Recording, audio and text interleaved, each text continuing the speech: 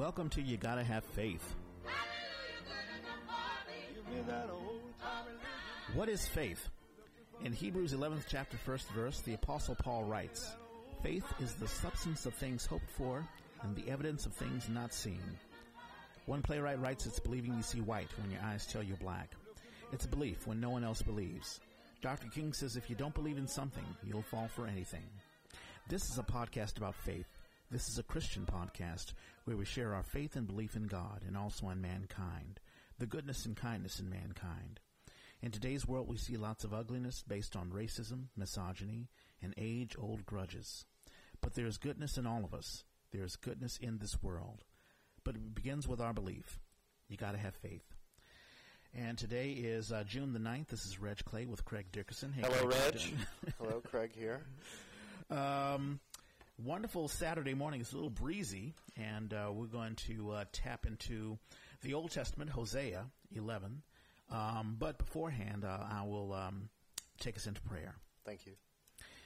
Heavenly Father, we thank you so much, and we love you so much for waking us up this wonderful Saturday morning and for us to delve into your word again. We pray that you guide us as we look into your word and to receive the guidance that you have prepared for us. We ask that you bless us in our thinking and our trying to dive into what you have to say to us and the blessings that you have to bestow on us through your word. And we pray that everything that we say and we do and we think and we feel is guided by the love of you. This and all other blessings we ask in Jesus' name we pray. In Jesus' name, amen. Amen. Amen and amen. All right. We've got a bit of an agenda today. Mm-hmm. It's been a tumultuous kind of week for a lot of people out there. Yeah, very, very, very sad. I think I forget what it was, either Monday or Tuesday that Kate Spade committed suicide, and then on Friday Anthony Bourdain. And those are just the folks that are famous. Yeah, and I think the reason it's gotten everybody so shocked and horrified by this is because these were kind of like, viewed as happy, successful, Mm-hmm. Yeah. Incredibly dynamic people in their careers and in their examples. Yeah. As far as culture. Yeah. And as far as how a lot of people, mm-hmm. took them. And I think that it's just been an incredible blow. I've seen lots of people, discussing sadness and despair and depression and suicide and what it means to recognize anxiety, because I think I think a lot of people are like, "Oh, gee, if that's happening, mm-hmm. out of the blue, yeah, am I not seeing it? Am I not helping? Am I not dealing with it if it's my own?" Yeah, kind of despair. Yeah, and it's fascinating, especially these two individuals, because they sort of marketed themselves as being sort of full of life. I mean, Kate Spade, I didn't know anything about it because I'm not really into fashion, but apparently she focused on pocketbooks or purses beforehand, and then she sort of had a line of clothing and other peripherals for women that would speak to the professional woman, but also add a bit of color, sort of a perky, quirky sort of happiness that a professional woman can have. Yeah, and I think people appreciated that. And, it's like, I know in the fashion world when you're a success and you make people feel beautiful, and, right, and it just kind of has this, thunderous kind of like, snowball effect. You're affecting people's lives and making them feel visually lovely. And, that's right. And they appreciate that. And, yeah. And it just kind of rebounds. I think with Bourdain, too, he kind of like mm-hmm. made everyone feel like, something that they do, like, eating mm-hmm. a meal or blending in with another piece of culture is a life-affirming, eye-opening, visceral thing that, mm-hmm. He had the ability as a good writer and as mm-hmm. like a, probably a really fun person to know. That's from right. what most people say, mm-hmm. is he had the ability to kind of like inspire, that kind of life, that kind of vitality, that kind of, mm-hmm. normal human thing, but elevated human thing. So I think it's just like it really hurt it hurt. It hurt deep because it's like, oh my gosh, right? That can't. How can that leave this world? Yeah, I read one story that people have said that Anthony Bourdain had a wonderful way of making the other person, whoever it is, like let's say a grandmother in Kentucky, making her the star of the show because she fixed, I don't know, some gumbo or something like that. Right on. And, it is very sad. I mean, we think, wow, these are successful people. These are rich people. These are people who I want to be. Mm-hmm. How can they have a horrible life or what have you? I mean, I'm the one who's struggling. And you talked about, a struggle that just seemed to come out of the blue. And, of course, it doesn't really come out of the blue. There are things happening in the dark.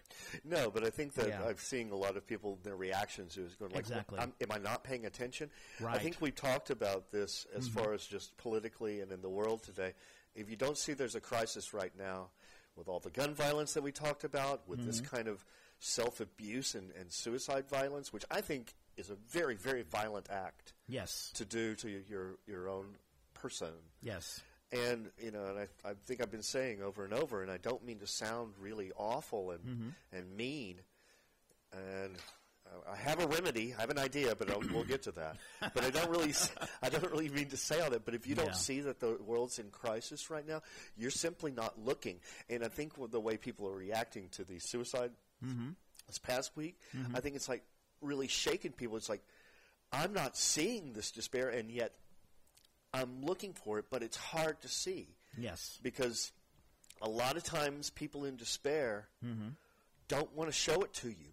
Right. They don't want you to see their ugliness. That's exactly right. No, they're ashamed of it, and they blame themselves. Yeah. Or maybe they blame other people, but they quietly survive in that darkness. Yes. And I know that the reasons people are reacting to this is because they would like it illuminated.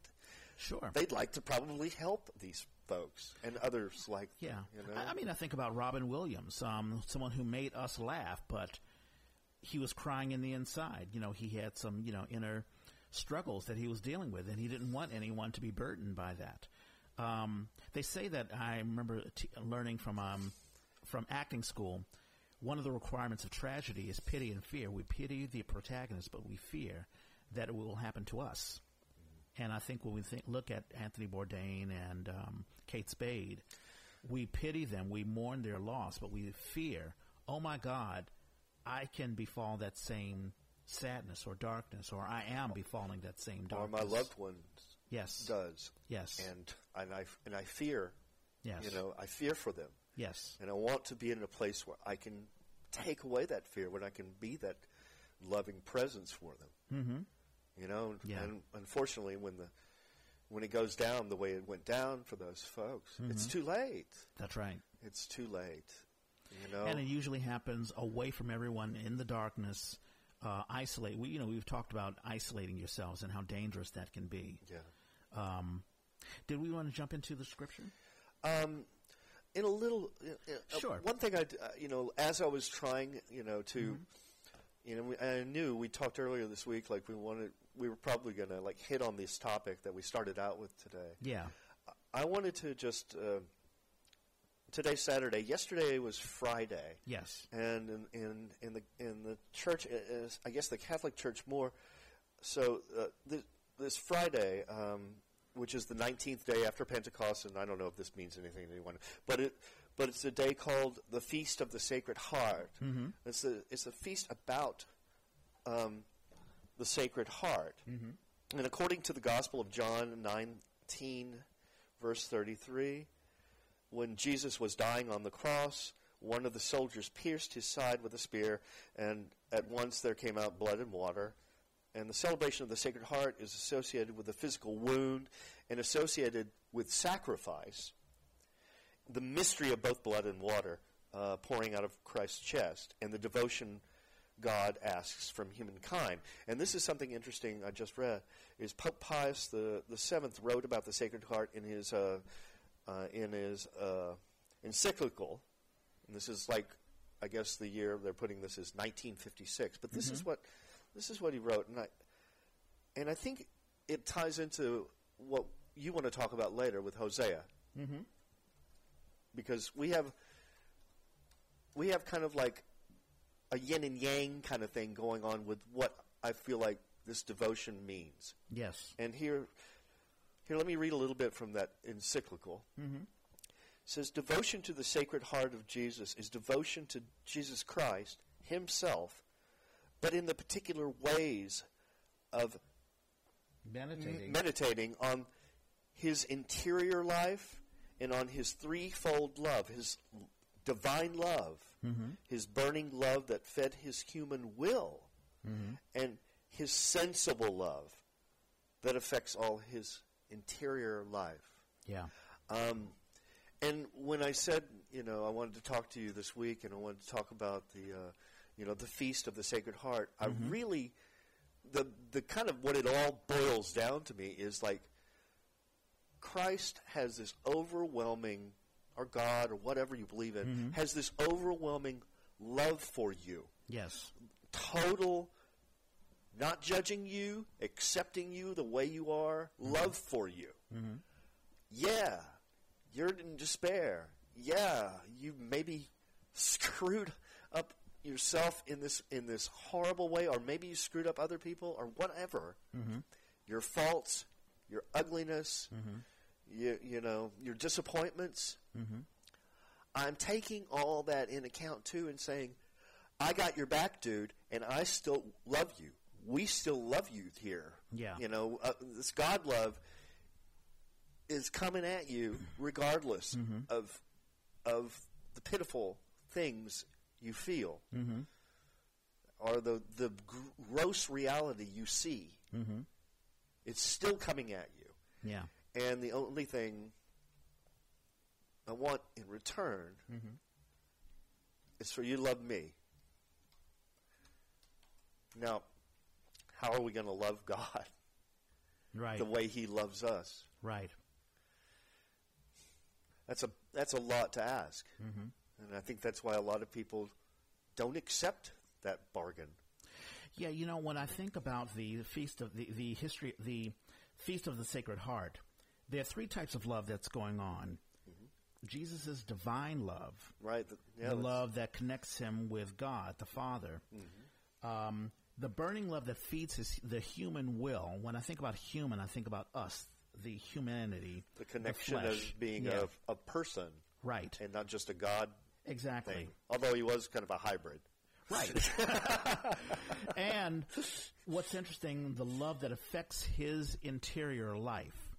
And I would think if Jesus is taking on the human form, then when we talk about his interior life, if he's taking on us in our physical form, he's dealing with if Jesus is looking upon himself internally, he's giving us tools for us to look at ourselves internally. I mean, that's how I look at it. I mean, maybe I'm a bit off. No, that sounds perfectly workable.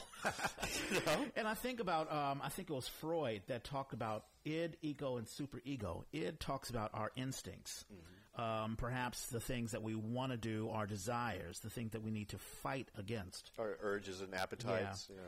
Ego deals with reality, what's happening right in front of us. And the superego sort of deals with our morality, what we should do. And I think, if I had to draw a parallel, when Christ focuses on the divine love, it's sort of the superego, what we should be doing, our morality. The love that feeds on the human will, I suppose that would be the id, how we fight against our carnal desires, the things that we know we shouldn't be doing, but we do. And, of course, the love that affects our interior life, perhaps that would be the ego. Now, that's just a theory that I'm throwing out there. I mean, you can sort of extrapolate it. Trying to establish a connection to this, as far as like something we can use. Exactly. And when we look at the Bible, it's really a blueprint on how we live our lives. God is speaking to us. We talked about this last week. It is it's as close to a physical form of God as we can, as we have. And God is telling us this is how you live our lives. And one of the difficulties that a lot of the prophets went through in the Old Testament, and even what Christ went through in the New Testament, that's why we have all of these parables and the sort of the retelling of the scriptures. And, okay, you listen to the Ten Commandments. Well, now here's the one commandment you can focus on. Love God and love your neighbor.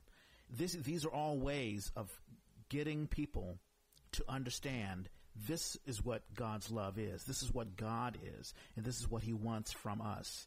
And it's a difficult sell because people in the Old Testament and even in the New Testament, and I would even argue today, we look for miracles. We look for what God will give to us, not necessarily what we as an individual and as Christians, what our responsibility is to give to the outside world and how we look it upon ourselves as Christians.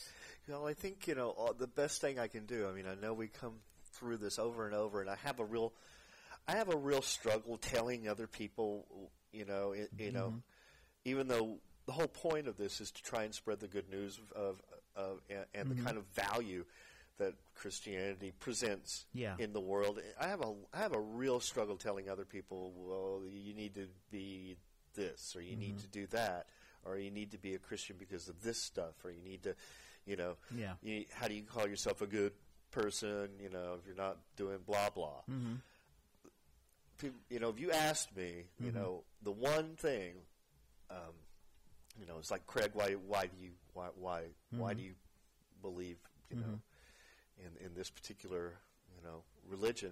And I'd say, from the bottom of my heart, it's because I really want to believe it. I really, really want to believe in that love.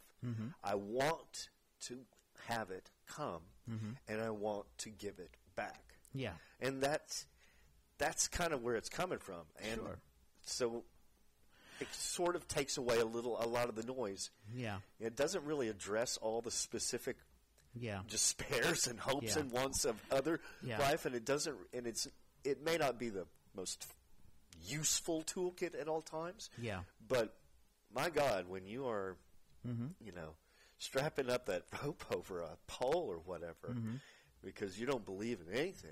Yeah. At least there's a possibility, that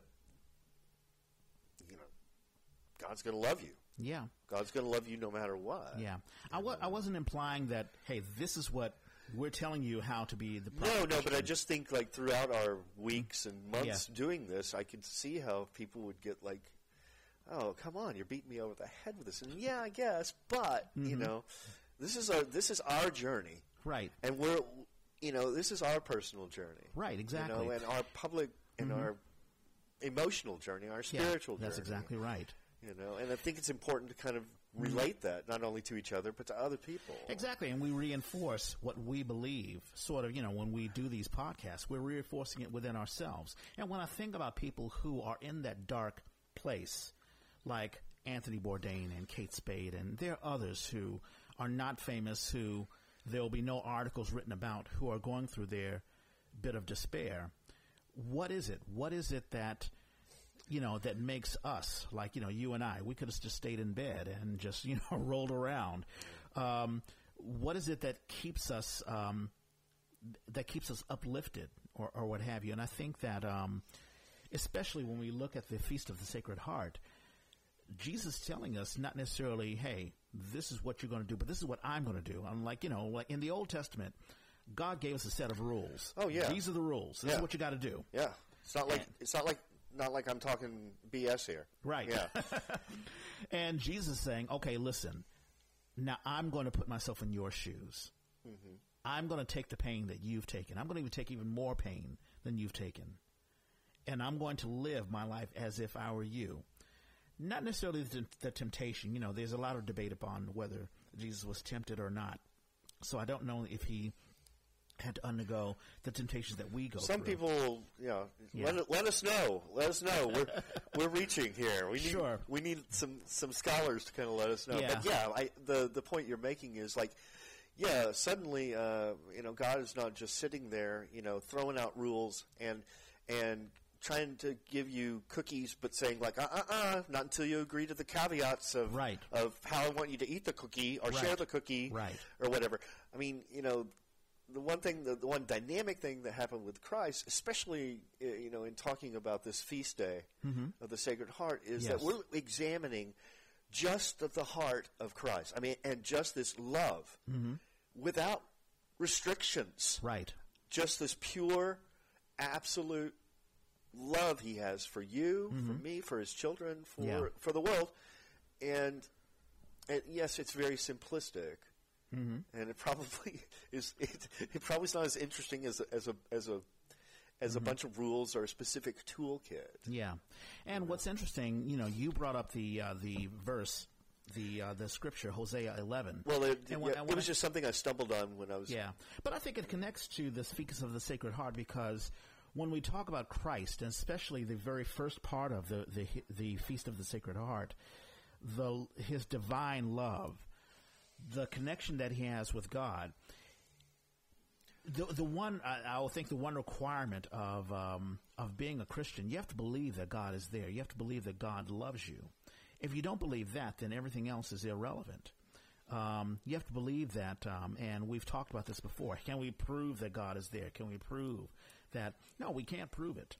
It's something that you have to believe. Like I remember in the very, very first podcast we had, I asked about, in relationships, when a woman says that she loves you, do you believe it? You have no tangible proof. It has to be based on your faith, and relationships are based on faith. And when we get into Hosea, it's talking about God's love for the children of Israel, despite the fact of them not returning the love to him. And when you sent this to me and I read it, I was like, wow, I never really thought about God being in pain. And it's the type of pain. We think about Christ's suffering. Exactly. Yeah. We think about Christ being on the cross, and when Lazarus. We're talking about God pre, Christ. Although Christ is eternal and blah blah blah, we can go through that. Yeah. But we're talking about God having that emotional pain, that like, ow, you're killing me here. Yes, exactly. Kind of thing. And when people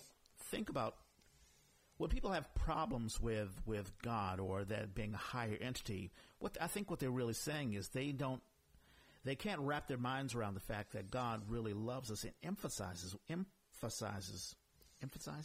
has empathy. Yep. For us, that he understands our pain, that he's not just some individual in the sky. The boss that looks down upon us. You're screwing up. You're fired. You're not going to heaven. But that he really cares, and he wants us to care for him. And when that doesn't happen, when we push away from him, he has pain. This God can feel pain. And Hosea. So I'd like to read Hosea. Yeah, it's an interesting verse. Yeah. So this is Hosea 11th chapter. We'll focus on 1 and 2, and then I'm going to jump to, I believe it's 6 through 8, I think. Let me go back to what you were. I think you got it there. Yeah. Yeah, I'll jump to 8 and 9. I'm going to read 1 through 4, Hosea 11th chapter 1 through 4, and then 8 through 9. And this is the NIV version. Here it is. When Israel was a child, I loved him, and out of Egypt I called my son. But the more they were called, the more they went away from me. They sacrificed to the Baals, and they burned incense to images. It was I who taught Ephraim to walk, taking them by the arms, but they did not realize it was I who healed them. I led them with cords of human kindness, with ties of love. To them I was like one who lifts a little child to the cheek, and I bent down to feed them. So that's 1 through 4. Now I'm going to jump to 8 and 9. 8. How can I give you up, Ephraim? How can I hand you over, Israel? How can I treat you like Admah? How can I make you like Zimboim? My heart is changed within me. All my compassion is aroused. I will not carry out my fierce anger, nor will I devastate Ephraim again. For I am God and not a man, the Holy One among you. I will not come against their cities. And there you go. That's Hosea 1 through 4, and then 8 through 9. And I think basically what's happening, there are a lot of things that's going on. When I mention Ephraim is a character in the Bible, but I believe these are the people of Ephraim that he's referring to. He's basically talking about the children of Israel who were brought out of Egypt. But instead of loving God, they are sacrificing to other gods, like I mentioned Baal, Baal. Yeah. And they're burning incenses to images. They're doing all the things that God does not want them to do. And earlier, I had mentioned when we had breakfast, Hosea 4th chapter, there's a lot of references to prostitutes, where he's making a reference that the relationship that God has with Israel is like a man with a woman. And God, representing the man, is wooing the woman, but the woman is still hooked up with, I guess, the other gods or the other man that was in her life or what have you. And it's such a personal verse. And actually the reference is here as a father to a child. It says when Israel was a child. It's really pretty, isn't it? Yeah, it is. Yeah.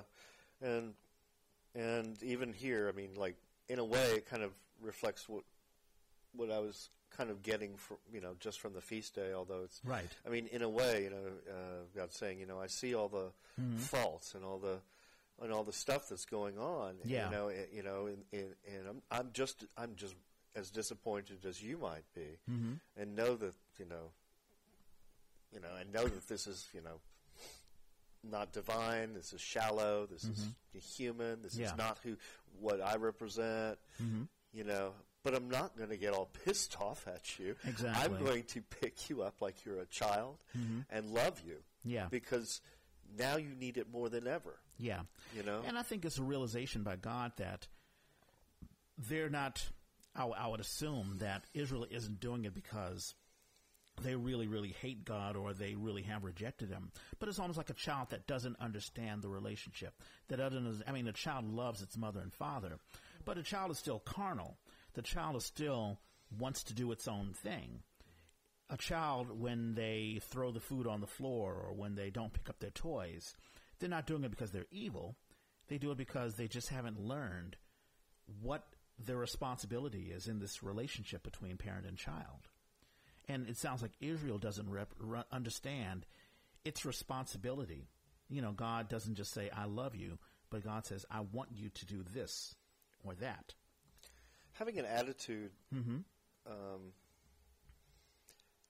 is probably one of the hardest things to learn how to do. Yeah. As a grown up. Sure. having a good attitude. Yeah, exactly.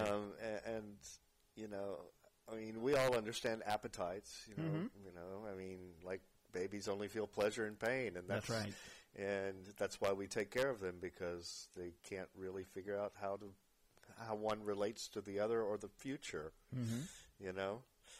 And we're spiritual babies a lot in this life, not just when we're baptized, or whatever, we're spiritual babies a lot, over and over, and we keep growing, and that's the idea. Yeah. But each time we have a more clear understanding, hopefully, that, okay, I have pleasure and pain and appetites and so forth, but I also have a different attitude. I have maybe a growing attitude, or an attitude based on, some wisdom, hopefully. Yeah. Well, based on maturity. You have to mature. Sometimes you have to grow. Just like a young Christian. A young Christian may go into church and hear some wonderful music and a wonderful sermon. It's like, oh, yes, I want to do this. Yeah. But they're coming in real young, and they don't understand, okay, now you have responsibilities. Yeah. Now you have to go to choir practice.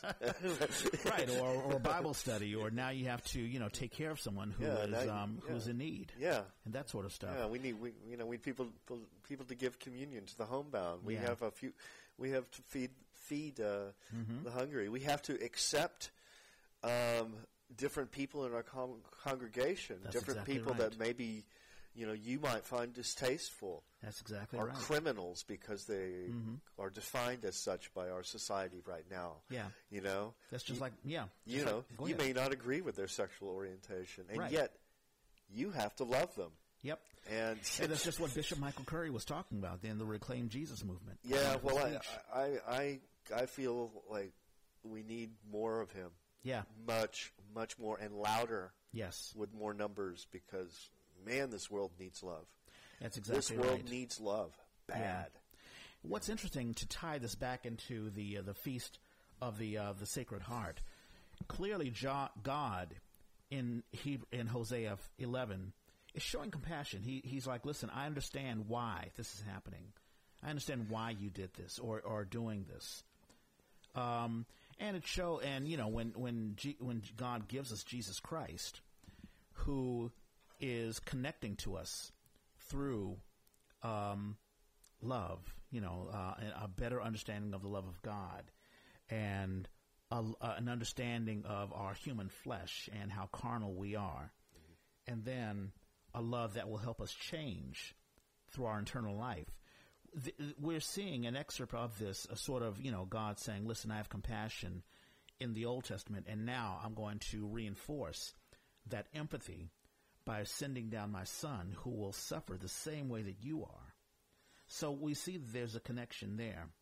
One thing that if we jump into Hosea 5, because in reading Hosea 11, I wanted to sort of get into sort of a background as to what's going on with Israel and its relationship with God. And what I found interesting was the references to prostitution. You touched on that a little bit. Yeah, so verse 3, Hosea 5, verse 3. I know all about Ephraim. Israel is not hidden from me. Ephraim, you have now turned to prostitution. Israel is corrupt. Their deeds do not permit to return to their God. Their deeds do not permit them to return to their God. A spirit of prostitution is in their heart. They do not acknowledge the Lord. And it goes on and on and on. And it just struck me. I mean, clearly, they're not talking about a real prostitute, a real woman who is selling her body. This is a allegory. This is Israel. And I guess the prostitute would be the other god, the false god. But it had me thinking, when we talk about relationships, go ahead. Oh, I was just saying, if we wanted to use the idea of the prostitute as some kind of symbol, I think it's just the idea that it's the quick fix. That's exactly right. Without the commitment. Yes. It's the kind of like, oh God, I got to get my nut on. Right. Right. Right. I just gotta. Yeah. Without the care for the other person right. or yourself at the moment, it's just, you're not really showing when you do that, you're not really showing that you have a value for for either person in that relationship. Exactly. And I think about, because all of us, clearly, when we think about prostitution, we're thinking about cheating on your wife or just hooking up with a woman who is considered a harlot or whatever. But I want us to think about when we do things that deviate from what God wants us to do, it's as if we've taken up with a spiritual prostitute. We're cheating on God. And I began to think about why we would do something like that. What's the allure of prostitution? And I just wrote a couple of things. Prostitution is used the word prostitution is used many times in Hosea. Why does a man choose a prostitute? Number one, man is impatient, in a rush. And I remember thinking about Moses when Moses came down from Mount Sinai with the Ten Commandments, and the people of Israel, at the bottom of the mountain, they were impatient. They were like, "Hey, we want a God right now." So they built the golden calf and immediately started worshiping that because they just didn't want to wait around anymore. And I think we all go through that. We're very impatient. We want the quick fix. Number two, we don't believe in the love that we have anymore. That's if we have a relationship with God. But let's say there are folks who don't have a relationship with God at all. Let's say there are those who are atheists or agnostic. We don't believe that we can achieve that love because we don't believe in God. Or let's say our belief in God is very young. Let's say we're young Christians. We want to have some sort of a sign, and we don't see the sign. And we're like, well, I just don't believe anymore. So we jump into something else to give us that instant satisfaction. Number 3, we're dazzled by what we see, but not by what we understand. Meaning, what's the allure of a prostitute? We see tits, ass, and, a beautiful face and all that stuff, and boom, we're like, okay, cool. Okay, We'll just go ahead and grab that. That's your fantasy. Yeah. But we don't know who she is. We don't know the name. We don't know any background. We don't understand who this is. And I would even argue we don't understand the relationship that it's based on. I mean, we have a relationship with everybody in life, with our bosses, with our family, and all of that stuff. And sometimes the relationship is very, very strong. It has a strong foundation. And some are very, very weak and can go in the drop of a hat. I would argue that the relationship that we have with a prostitute is very, very limited. And, man, in fact, it's based on a lack of communication. I don't want to know anything. Or how much money you got in your wallet. Right, that's it. Yeah. That's the only information I need. Right. I don't want to know your name. I'll give you a fake name. You don't know my address. It's all about the lack of communication. I don't want to know anything about you. And let's think about jumping back into our relationship with God. It's based on communication. God knows everything about us. God sees through, our hearts and our souls. And we get into a relationship with something other than God. It's the lack of communication. It's the lack of understanding. Well, that's, it's, unfortunately, that's it's kind of true. And that, that's what we call sin or whatever. Right. But trying to understand that we do live in the, in that day-to-day world of something that isn't this divine relationship or isn't this grand deal.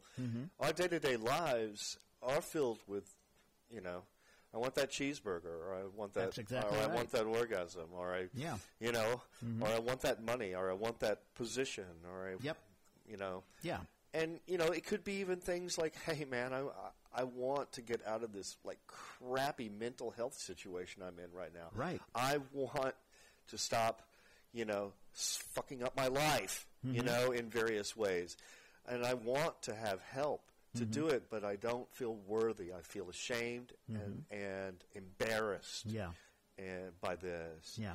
And I want somebody to validate, the fact that I am cool and right and strong. It's like we go through this life just wanting. I mean, that's exactly right. And the attitude I'm trying to kind of like portray here is like, that's not going to go away just because you don't like it. It's not going to go away from others who you feel like are in pain and you want to help them. It's not going to go away for you if you feel like you're in pain and can't receive help. Yeah. What I want to just say through this, through Jesus Christ, through the Feast of the Sacred Heart, is say, like, damn it, you're loved. You're loved with everything. All of the good and the bad. You're accepted, loved. And I want you to get it. I really, really want to give it to you. Yes. There's a responsibility of understanding the difference. Understanding the difference between, me, my love, and the cheeseburger. Yes. Yes, there's a responsibility for that. It means that you need to love me too. Yeah. And by doing that, by caring for yourself, that's a big first step. Yeah. By saying you're worth it, that's a big first step. Second thing you need to do is you need to love others. Yes. And that's the agreement. That's and then we're done. It's a 1-2 situation here. I love you. You love yourself. Yes. And others. Therefore, we all get to live in this pretty land. Yeah, we talked about how we helped out a good friend of ours. I think it was last week, and we were involved in the work. And I think we did 3 hours of work, and the time went by just like that. And whatever hope, whatever desires I had, whatever I had no thought about me when I'm in the middle of work. And when you talk about, desires, and we talk about the cheeseburger or the orgasm or whatever it is, we're talking about wanting, and we talk about the initial want. And the more in a relationship, you ask for something. You know, they say that there are takers and givers in relationships. There are people who give more in a relationship, and there are people who unfortunately take more. Well, What's our relationship with God? It's in this world, that's the way it's going to be sometimes. You know, sometimes you're going to be asked to give more, and sometimes they're going to need more. I mean, you know, the thing is to try to have the strength to know how to help people responsibly. You know, I mean, we and that's a hard one to do too. It's when do you say enough's enough? You know, and say, like, you know, I'm not helping you. You know, I've helped you and helped you. You know, and it's not getting better. You know, so that's why I'm saying, like, you know, I mean, I don't know where to draw that line. Well, you know, and it's hard for me to tell you what's the best way to do it. We've talked about this before. We talked about this during breakfast time, where you have to take responsibility. And when we get into the Feast of the Sacred Heart, Jesus is sort of showing us, or at least he's showing me, I'm going to show by example. I'm going to take responsibility with my connection with God, my connection with my desires, you know, the human part. Yeah, the human part. And also the internal reflection. What do I need to do to better myself? So it's not so much about want. There's a procedure. Exactly. There's a practice. That's exactly Yeah, right. it's not like it's just, you know, love. Okay, got it. Yeah. See you next week. Right. Kind of thing. Because Jesus, all through his travels, he's meeting with individuals who are mesmerized by him, but they're still caught up in their own little desires. Like the rich person who's like, oh, I want to follow you. Well, give up all your riches. And he was sad because he was a rich man. Yeah. And he said, well, it's easier for a camel to go through the eye of a needle than a rich man to enter the kingdom of heaven. And he's basically saying, listen, you may, you know, be mesmerized by what I'm telling you, but are you ready to take responsibility for yourself? Are you ready to help your fellow man the way I'm helping you? Are you looking for just me to give you the miracle? Are you ready to give a miracle yourself? Because I've given you all of the utensils to be a miracle in someone else's life, just by being there, just by helping them. But are you willing to take on that responsibility? And to jump that back into Hosea, you know, God is dealing with Israel as if it were a child. And we know, neither of us are parents, but we know that eventually a child will become a teenager, and, you know, we try to teach children to be responsible. Okay, I'm going to teach you to clean up. I'm going to teach you to, you know, to wash up after yourself. I'm going to teach you to brush your own teeth. I'm going to teach you to be responsible. I'm going to teach you to have empathy for others. Just because you want that toy away from Billy, Billy's playing with a toy and you want it, you need to have empathy. You can play with Billy. You can have compassion for Billy. You can, you know, love and care for Billy and look at him as a friend. Although he may look different from you and he may sound different from you and what have you. And I believe that's what the message that Christ has for us. And I think that's the message in Hosea. You know, he's saying, listen, you are children of Israel. Let me read it again. When Israel was a child, I loved him. And out of Egypt I called my son. But the more they were called, the more they went away from me. And he talks more about, you know, how they adhere to the old gods and all of that stuff. But he says, guess what? Throughout all of that, I still love you. And I'll still be there for you. And I will never leave you. Yeah. And I will bypass whatever pain I'm going through. And I think that's a wonderful lesson. I mean, there are people who will give us pain, unfortunately. I don't think that they do it because, you know, a lot of people who give us pain, I think 80% of the time, they're just going through their own stuff. I mean, when a child gives their parents pain, let's say a child, I don't know, I'll just give an example, throws a toy at the mother or, I don't know, spits at the mother or whatever. They're not doing it because they're evil or they're hatred. I mean, they're just going through their own internal stuff. I mean, a baby is carnal. A baby has to be taught how to be civilized, to be civil. And I think when we separate ourselves from the emotion of what people do in our lives, we come to a better way of really helping them. If you're in the business of helping them, if you're not in the business of helping people, I have to ask why you're a Christian. Well, it's nothing simple here. Yeah. I mean, it's not simple stuff. I mean, I'm trying to boil it down into this kind of love, be loved, allow love. Exactly. And I think that what Curry was trying to do in his speeches. That's right, Bishop Curry. But, many people will tell you the devil's in the details. Mm-hmm. I think after these suicides and deaths, I think a lot of people are asking themselves, how can I stop this? How can I stop this from hurting me and others who are silent, who are maybe stewing and hurting and are planning to hurt themselves, or planning to hurt other people? Yeah. And how can I stop this?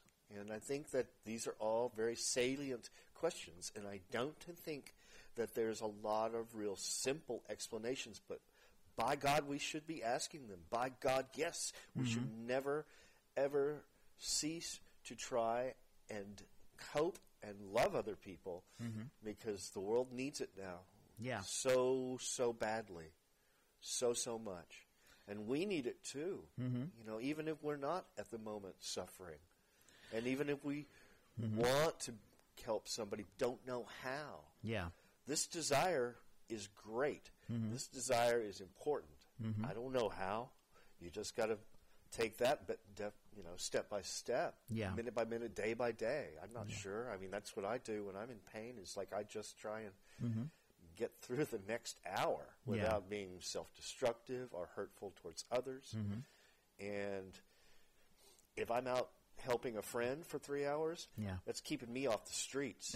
It's keeping me out of my head. That's exactly right. It's keeping me further from my own, inabilities. So it's just like it's occupying my time. Yeah. I would never, when we deal with suicide prevention, it's never a simple thing, and everyone's situation is very, very different. So when we, our podcast is only an hour long, and I would not even begin to say, hey, here's the solution, here's what you have to do. There's, number one, you have to, and that's something that you and I do, Craig and I, and even with Deb. We talk to one another. We fellowship with one another. We express what's going on. One of the sad things about when you hear about suicide, even with Robin Williams and Bourdain and Miss Spade, they were in the dark. I mean, they put themselves into a secluded room and did what they did.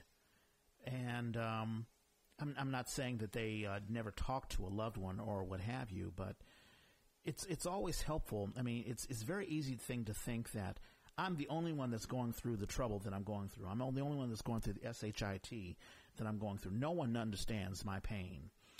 I think that I may not understand your specific pain. I may not have gone through what you have gone through. I didn't want to deal with your pain. Sure. that entirely could be true. That's very much true. I mean, there are plenty of people who don't want to hear it. Yeah, I know, and that hurts too. Yeah. But yeah, we you and I, Deb, we kind of like, develop this this commonality, not just in our faith, but in our wanting to see the best for each other. Sure. And I'm sure. And anytime you you go and do that, I think Christ said, two or more people. Yeah, that's right. Doing this, that's a party. That's a good idea. That's exactly right. And I'm sure you've been surprised at some of the things that I've said to you, or some things that Deb has said to you. Oh yeah. Or the connection. No, and it's ideas that I would never have come up with on my own. Yeah. Which is great because I run out of ideas. I need more. And when we talk about opening yourselves up and connecting with other people, you'll be surprised. You'll be surprised at what people have to say, or the compassion that can come from other people. And I think that's part of the miracle. You may not say it's God's miracle. I'm just talking to someone. It's not working for me. It's not giving me what that's possible too. That's all possible. Yeah. But man, it's worth giving it a shot now, isn't it? Of course. And talking. I mean, so there's a number, and I'll put this link up. Please. 1-800-273-TALK. And if you are even thinking about, let's say you just want someone to talk to, the people there are there for you, and also suicidepreventionlifeline.org. We'll put that link there as well. But jumping back into, what we believe, when I think about people who are in that dark moment, they will usually go to the quick fix solutions. We just talked about, prostitution being an allegory of, stepping away from God and getting the quick fixes. There are people who jump into drug and alcohol and thinking, well, let me just get drunk, let me just get wasted, and that'll help me out.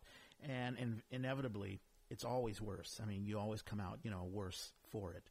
And then you you sink even deeper into despair because you hate yourself for doing it. Yeah, it's kind of a round and round. Yeah, exactly. Believe me, I know. Yeah, so it's all we can say is, our podcast is called You Gotta Have Faith. And I like the thing that you say, though, about the evidence of things not seen. Yeah. I want to establish something to people, and I don't know. I don't know your situation. I don't know everybody's situation. I just can only speak for myself. Yeah. But there is evidence of things seen as well. There's evidence, even though maybe you can't line it up, but I ask you to understand that there is evidence that you're a valuable human being. I've had to be proven. That's right. To, for myself, because I was having a rough time believing in evidence of things unseen. Sure. But I needed evidence of things seen to kind of back it up.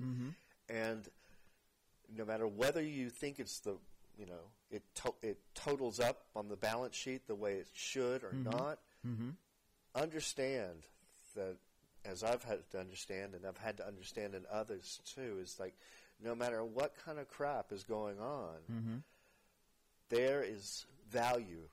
There's value in that person. There's value in yourself. Yeah. And that's something you have to believe that is true. Not only of unseen evidence, but of seen evidence. That's right. And I think what you're saying is, listen, for anyone who's listening, you are a good person. There is goodness in you. When we talk about the goodness and kindness in mankind, those aren't just words. We believe, yes, you may have done bad things.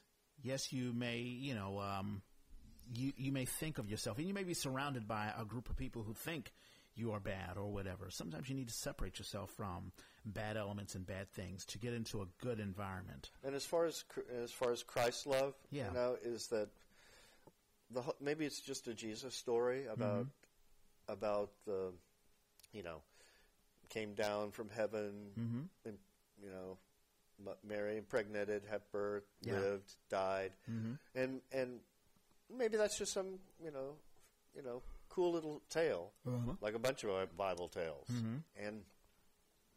But the point of it is the beautiful part of it is the representation of Christ as a human being who lived like us, and suffered for us, and talked to us, and walked with us, and even in this allegorical sense, the beautiful thing about that is that we don't have to be alone.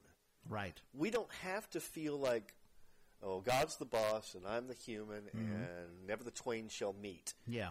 We don't have to go there. There's a love of fellowship just amongst people. Reach out. Talk to each other. Reach out. Touch each other. That's exactly right. Show love. Yeah. Get it. Receive the love and show it. Yeah. And that's all I can say about that.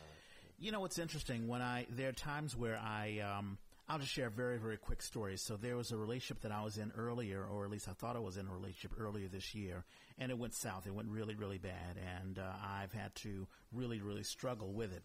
a lot of times when I'm in bed, this is something about the circulatory system, but you can become really, really groggy, and you just don't feel like getting out of bed. And sometimes I just have to force myself, listen, I got to get up. Once I'm on my feet and the circulatory system starts flowing through my body, all of a sudden I'm like, okay, I'm ready. I could take a shower. I'm working. I'm walking. Now I'm ready. Just that initial spark of just getting out and just doing what I need to do. Just pushing the right levers to get you out. Exactly. And all it takes is just a little spark, just a little bit of momentum. There's a friend of mine who had a really, really dirty house, dirty apartment, and he had to clean it up or he was going to get evicted. And he's like, oh, my God, this stuff is just too much. This is many, many years ago. And I said, I'll tell you what, I'll help you. And I was like, oh, wow, this is a lot of stuff. But we focused on one bit, one corner. We're just going to focus on one corner. Don't even look at the rest of the stuff. Yeah. Just one corner. Just take a step. Focus on one corner. Okay, that's clean. Yeah. Now the next corner. Now the next. Just being in the middle of doing something, working, being productive. And just making that first bit happen. Making the first bit happen, yeah. And you'll be surprised at what other things you do. And I'll just invite anyone who is in that dark space. Sometimes, Anyway. Sometimes, getting in that dark space, just doing something will help you. And we hope that that gives you some sort of inspiration. Hey. Remember, you are loved. God loves you. We love you. And we're struggling too. Yes. We are. Mm-hmm. We can testify and get really personal here, just like you just did. Mm-hmm. And maybe we will more in the future. Maybe I think part of the reason we're here is to kind of reveal more and be more open. Mm-hmm. And I'm trying, and I will continue to. Yeah. And but until then, I'd like to close us out in prayer. Absolutely. It's all right. Absolutely. Heavenly Father, there's a lot of things that you want for us, and just one thing you want from us, and that is our love. We hope that as we move forward today, in this morning, and in the afternoon, and in the evening to come, and then tomorrow, through your love, through the love that you've given us, we can draw ourselves closer and nearer to that idea about receiving that love and giving it back. In Jesus' name we pray and thank you. Amen. Amen. All right, now we'll close this out. Faith is a podcast open to anyone. You may not believe at all. You may be Muslim, Jewish, agnostic, or atheist. You may have had a horrible experience in the church which have made you turn your back on God. You can still have faith. We ask that you listen to this podcast, even challenge us. Write us up on Facebook or SoundCloud.com and share what you feel. Don't feel alienated because we speak of what we believe. The Bible has been around for thousands of years, and even now, in the age of the internet and social media and great technology, it still has a message for all of us. You can listen to this podcast. You're already listening to it now, but you can tell your friends on the Apple Podcast app or on iTunes. Just open up your iTunes app, click on Store, go to the search engine on the upper right-hand side, and search for You Gotta Have Faith, and you'll find us. For Android users, download the SoundCloud app or just go on SoundCloud.com. Search for us, and you will find us. Thank you for listening, and God bless. Thanks.